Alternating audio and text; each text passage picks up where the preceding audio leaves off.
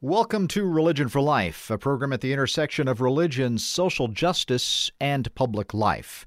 Religion for Life is co-produced by WETS-FM on the campus of East Tennessee State University in Johnson City, Tennessee, and WEHC-FM on the campus of Emory and Henry College in Emory, Virginia. My name is John Shuck. I'm the minister of the First Presbyterian Church of Elizabethton, Tennessee. As a minister, the job is to tell the truth. That's the call. That's the virtue. But it doesn't often happen because, well, there's money involved. You got to please people. Keep the building going. Don't anger the people who don't want to hear what you have to say. And it isn't just for clergy. It's for publishers. It's for book writers, authors, comedians, singers. We all face compromises. But when does that compromise cross the line into when we actually deny our very calling itself? We need a hero, a virtue to keep us in line, and we're going back to the 17th century to find one in Roger Williams. My guest is religion writer Becky Garrison. Her writing credits include work for the Washington Post's On Faith column, The Guardian, Believe Out Loud, Killing the Buddha, American Atheist Magazine, Perceptive Travel, The Revealer, Free Inquiry, Religion and Politics, Religion Dispatches, and the now defunct Wittenberg Door. When she takes a break from her laptop, Becky can be found kayaking, fly fishing, and biking and talking to radio hosts on Skype. Roger Williams' Little Book of Virtues is her latest book. It's an ebook. I read that on my Nook. She delves into the life of her 11th and 12th great-grandfather to uncover the untold story behind this forgotten pioneer of religious liberty. She is also the author of Red and Blue God, Black and Blue Church, eyewitness accounts of how American churches are hijacking Jesus, bagging the Beatitudes, and worshiping the almighty dollar. Becky Garrison on Skype with me from New York City. Welcome to Religion for Life. Well, thank you for having me. Much appreciated. Glad to be here. So Roger Williams is your 11th and 12th great-grandfather. How does that work? I am descended by two of his sons, the fourth and fifth generation. One daughter married another son. So, did you grow up then? You are the descendant of Roger Williams, so eat your vegetables. Or is this something you discovered later on? Well, Roger Williams has been pretty much largely forgotten. I mean, I knew he was my ancestor. He founded Prudence Island, Rhode Island, where my family vacationed, but I just thought he was this figure covered in pigeon poop that graces, Providence and so forth. I didn't really know much about his writing until a few years ago, because I went to Yale Divinity School, and you don't really study the works of a founder of the Baptist Church in America when you're in a mainline divinity school studying more Anglicanism and more mainline thought. Well, tell us a little bit about Roger Williams. He was, what is his story? His story is he became a Puritan again. He became an Anglican actually against his father's wishes, more along the Puritan lines. And this was back in the days under James I and Charles I, where being a Puritan was often a death sentence. So he came to the then what they call the New World in search of religious tolerance. He landed on the shores of Boston in 1631, welcomed as this godly minister by John Winthrop, who everyone might know. He was the governor of Massachusetts, and the one who coined the phrase "city on the hill." Massachusetts was to be this beacon of light that was going to show forth a Puritan Christian virtue.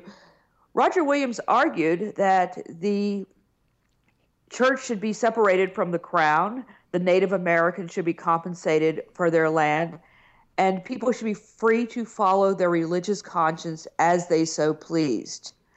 This disrupted the social order of Massachusetts, obviously and understandably, and after a series of escapades, he was kicked out, given the boot to Rhode Island. There he founded the First Baptist Church in America, and also crafted a colony that created the first charter in Western civilization that made liberty of conscience and the right for one to worship as they please the law of the land. And this was very new. I mean, this type of understanding of religious liberty was a new idea. Yes, we're talking pre-Enlightenment. Roger Williams dated Locke about 50 years beforehand. And because he was one of those new thinkers, a new pioneer, when he began, his books were burned by Parliament. He was deemed pretty much died a loser for all practical purposes and a forgotten hero. That's why even though his words are imprinted into our First Amendment, his books were not on the shelves, as far as we know, of the Founding Fathers. His name was not bandied about when they were crafting what does it mean for us to create a nation that can truly welcome all. And also one thing is interesting to note about Roger Williams, when he crafted this law, he was granting more freedom to women. And he also, Rhode Island was also one of the first states that made slavery illegal, two items that were noticeably missing when we were crafting our original founding documents. So he was way a century, literally, ahead of the Constitution, and but even farther ahead than that in terms of his ideas regarding slavery. And also with women's rights. Roger Williams created this haven where all were free to worship as they please, and this included, at that time, people who were atheists, who went by the less desirable name, quote-unquote, heretic. In fact, Rhode Island was one of the states that had one of the first cases where a woman's right to worship as she pleased was deemed to be valid and upheld. There was a case of Joshua Barron, who was beating his wife and not letting her attend Roger Williams' worship services, which she wanted to do so. The council got together. They could not decide, as was common of other people of this time, if Joshua Barron was actually guilty of spousal abuse, even though he was beating his wife to nearly an inch of her life. But they did declare that she had a right to worship as she pleased. They voted in favor of her.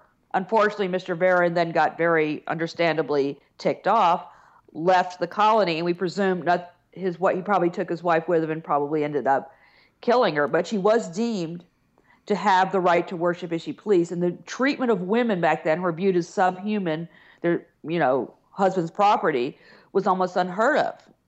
He also helped Anne Hutchinson negotiate the sale of Portsmouth with the local natives.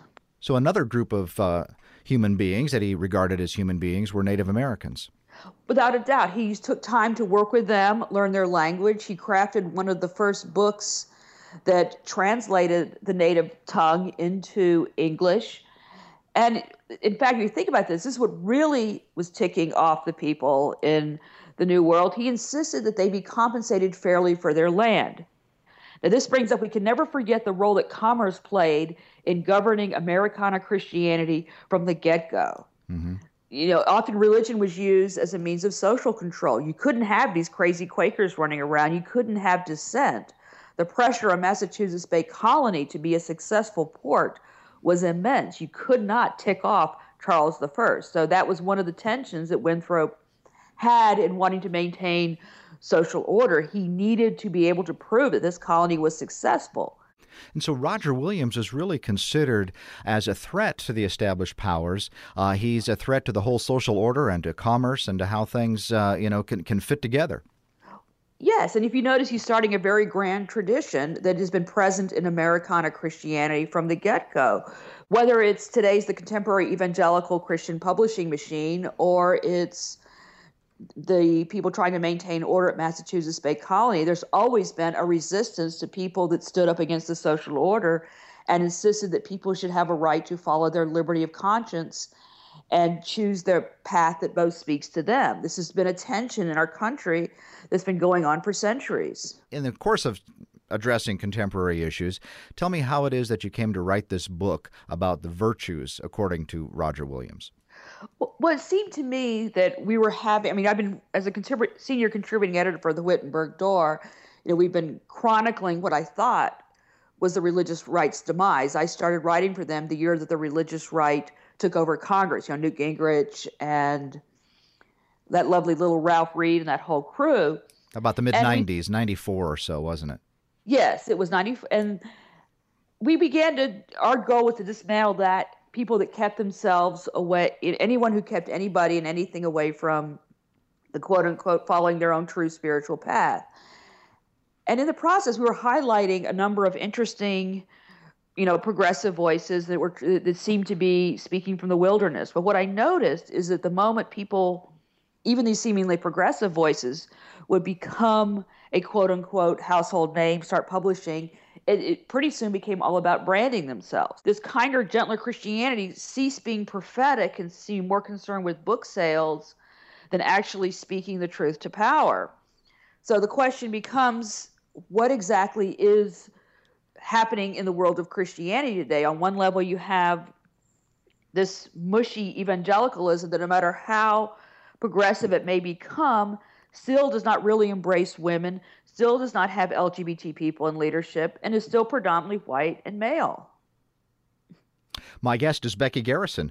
She's a religion writer and the author of the new book, Roger Williams' Little Book of Virtues. And we're talking about how this figure in history, Roger Williams, who represents religious liberty, and perhaps some of his virtues might help us in terms of understanding how we might negotiate the complexities of religion and politics in contemporary America. Becky Garrison, my guest, talking about his book. So, and you happen to base it on the classical virtues. So what can we do you, well, I guess I'll put it this way. Do you have a bracelet, WWRD? What would Roger do? No, I don't have a bracelet because I don't think Roger would have gone into that kind of Christian branding line of garbage anyway. But I do think the reason I stuck onto that is that I began having these conversations with what I would call people of the more apophatic tradition who were out searching for a mystery with humanists and realizing there was a lot of connections that could be had, and especially around the issue of exploring basic human rights. You know, in my conversations with humanists, I'm finding a lot of synergy and a desire to want to work together to form truly inclusive communities. So instead of having this evangelical emergent quote unquote conversation about inclusivity, they're actually going out and doing it. That's why I began blogging for the website Believe Out Loud, and I also started contributing to American Atheist Magazine. There is some synergy there that is happening, and where Roger Williams plays into this is the right for all to have equal access to the same rights as everyone else. And you notice what's interesting is how the emergent people kind of hem and haw. They might talk about this new kind of Christianity that brings about an insurrection where love wins and so forth. But they largely are not really discussing this huge shifting that I'm seeing around embracing LGBT people, undocumented workers and so forth. And I'm seeing this in some of the more liberal traditions, and you're seeing it definitely in humanist circles. And you also mentioned in your book the rise of the nuns, Nones. And what is the significance of that? The significance of it is that people are feeling more free to want to stand up and be like Roger. Instead of the Winthrop method, where it's the city on the hill, and no matter how you try to shape it and make it look good, it still has the imprimatur of Americana Christianity, versus following your own path and seeing what speaks to you. And after founding the Baptist Church, Roger Williams left it and became a seeker. And you're finding a lot of people who are in that kind of position. They're seeking and seeing what works for them. Some may find comfort in a church or synagogue or mosque. Others are going to find comfort in other ways.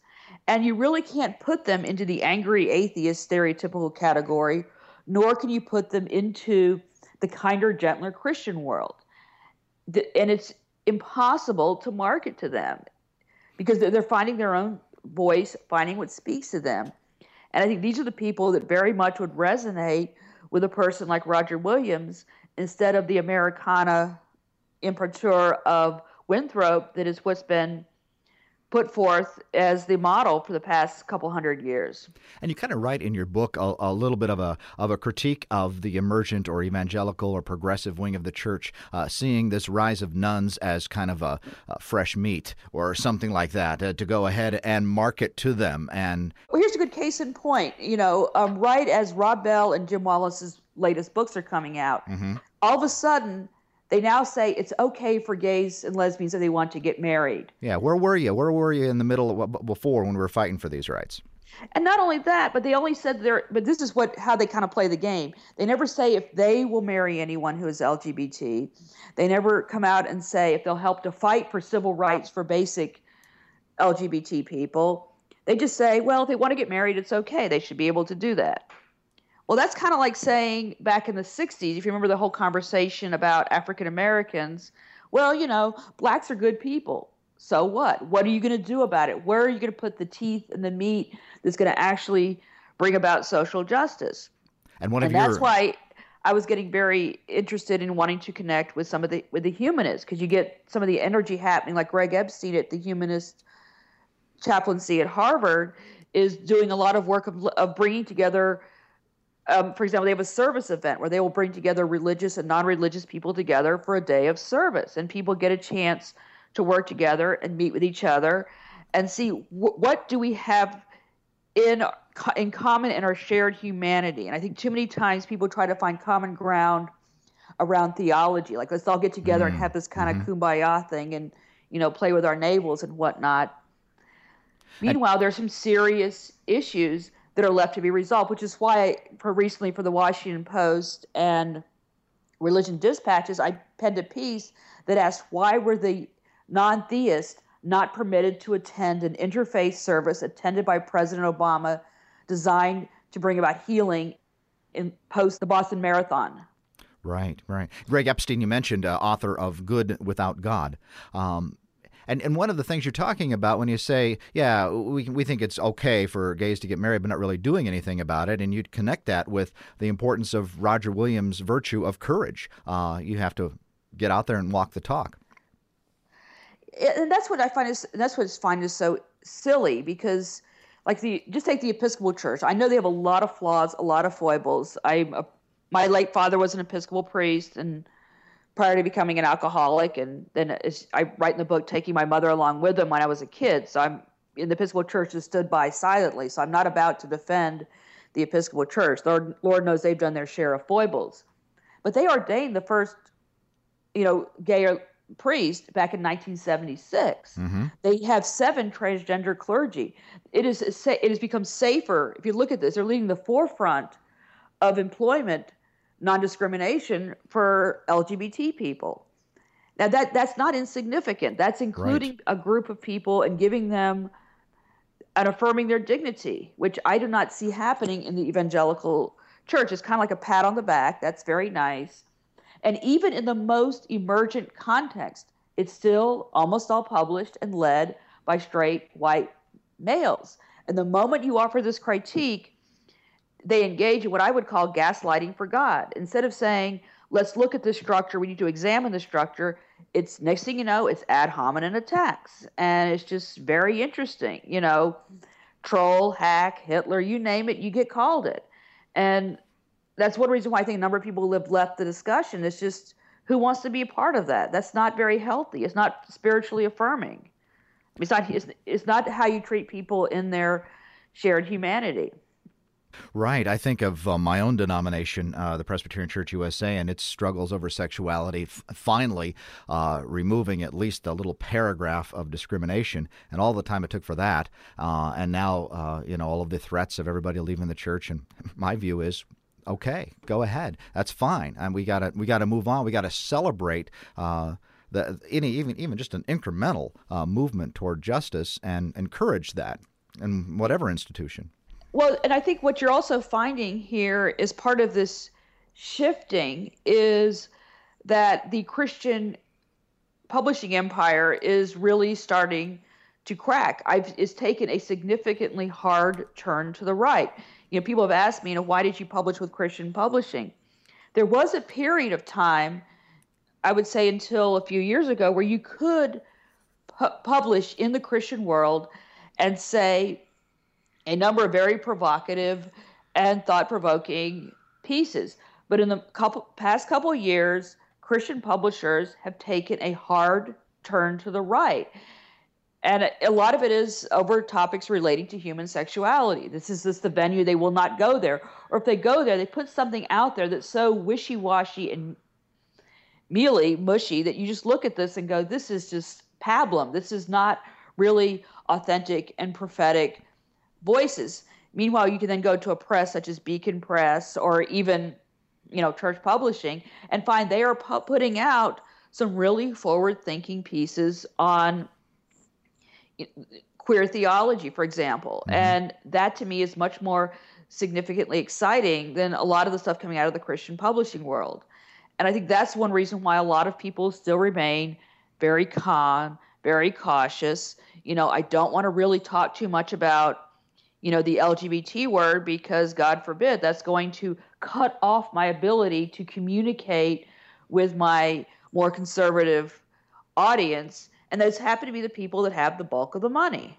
Yeah, eventually, I would love to see just kind of the end of religion as industry, and find a new way of relating as Americans with a great independence of spirituality in lieu of your ancestor, Roger Williams. And I think we're at a point where technology can let that happen. You're finding a rise of independent podcasts. Mm-hmm. I was able to self-publish this book in a manner that I could not have done even 2 years ago. I just wanted to try this venue out to see how this worked. I do think that the future is going to be in some hybrid of traditional and self-publishing, but we're now in a position where for a lot of genres, you do not need a gatekeeper. Right. And the way technology is demolishing the need for gatekeepers is creating forth a lot of new opportunities to make a lot of connections with people. In one case in point, I mentioned briefly the exclusion of the humanists from this service. They were able to online start a petition with groundswell, and next thing you know, there is literally a groundswell of support of religious and non-religious voices who are saying this was wrong. Everyone needs to be included as part of any kind of a national healing movement. You can't exclude swaths of our population and dismiss them because they don't fit your particular worldview. Now, my challenge here is how do we bring along the more conservative people who are confused, they're scared, they're frightened. We're in a period of our culture that is scary. We're in an economic shift. There's a lot of global conflicts. I understand why people are scared. Unfortunately, you have an extreme wing of a particular party. In this case, it happens to be the Republicans, who have captured that fear.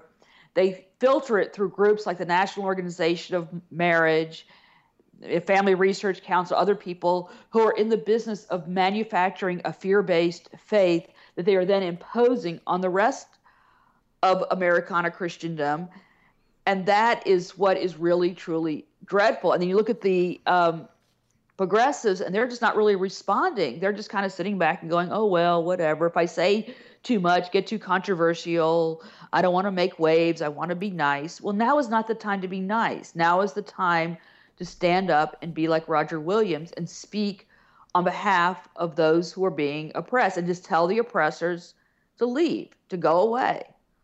And that's the ultimate thing, is are people willing to say what needs to be said? And if your publisher doesn't want to publish you again, so be it. Right. And a lot of people I'm hearing a lot of private conversations that people have said, I can't say that. It'll affect my publisher deal. It'll affect my speaking contracts.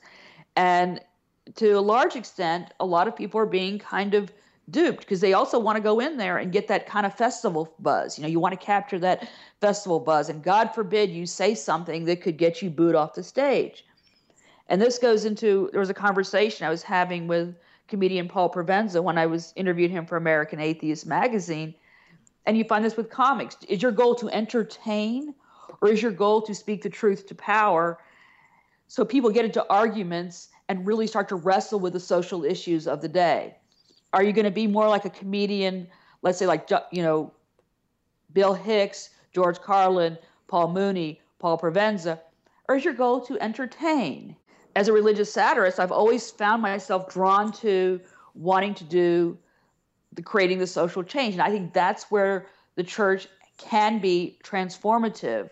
But too often, it goes into the let's entertain, let's sell the books, let's make everybody feel good. Becky Garrison, my guest. She's the author of Roger Williams' Little Book of Virtues. And so, yeah, right. Speaking truth, and speaking truth that involves great risk, and that's why Roger Williams is also an example of his virtue. Because here's a guy who ended up being pretty well unknown until we discover him again, as you have been doing. Well, I say he's still pretty unknown. The thing is, he lacks the evangelical clout of a Wilberforce. I mean, there's this whole evangelical movement to let's go promote and push Wilberforce because he doesn't have the money machine behind him. There's people keep talking about these angry atheists and this rising and so forth, and you look at the actual money. It's not the atheists have no money compared to what the evangelical money machine has. Sure, right. There is such a domination and a control. And even look at a group like Sojourners. I mean, look at how they played the whole, am I going to come out in favor of gay rights issue? That was just purely, and Wallace even admitted in his Huffington Post interview, the public has spoken, I guess I must follow. No, that's not prophetic leadership. That's chasing the dollar. That's realizing you lost the young evangelical vote, and I must say whatever I will say to lure them back. All right. Becky Garrison speaking some truth on Religion for Life. I just got about a minute left. What project are you working on now? I have a number of different projects in the works. People are more than happy to follow me on Twitter, Becky_Garrison, if they want to catch wind of what I'm up to. There's a lot of conversations about the intersection of faith and politics, connecting with humanists, and moving forward as a seeker. There's just seeing what might be evolving when we dare to step into the unknown. Becky Garrison, my guest on Religion for Life. You can find her website, BeckyGarrison.com, author of the new book, Roger Williams, Little Book of Virtues. Becky Garrison, thank you for being with me on Religion for Life. Well, thank you. Very glad to be there. You've been listening to Religion for Life, a program at the intersection of religion, social justice, and public life. I'm John Shuck. I'm the minister of the First Presbyterian Church of Elizabethton, Tennessee. Our website is fpcelizabethton.org. You can find more information about Religion for Life, including links to podcasts and information about upcoming shows, at religionforlife.com. That's religionforlife.com. Also, follow us on iTunes, Facebook, and Twitter. Religion for Life is co-produced by WETS-FM in Johnson City, Tennessee, and WEHC-FM in Emory, Virginia. We'll close with the Black Eyed Peas, Where's the Love? Be well.